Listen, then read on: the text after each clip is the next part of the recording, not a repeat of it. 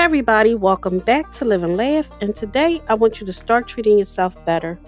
Start to think of yourself as being a first responder, as a person who is first on the scene no matter what you go through in life. Considering this, whenever something painful occurs in your life, what level of care are you giving yourself?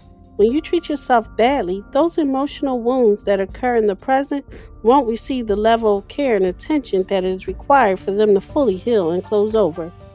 In addition, when you have treated yourself badly in the past, those past wounds likely didn't receive the level of care that was required for them to fully repair, causing them to easily reopen and fester in the present, causing you a great deal of pain.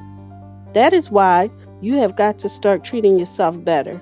Thank you for listening. If you know anyone that could benefit from this, please go ahead and share it.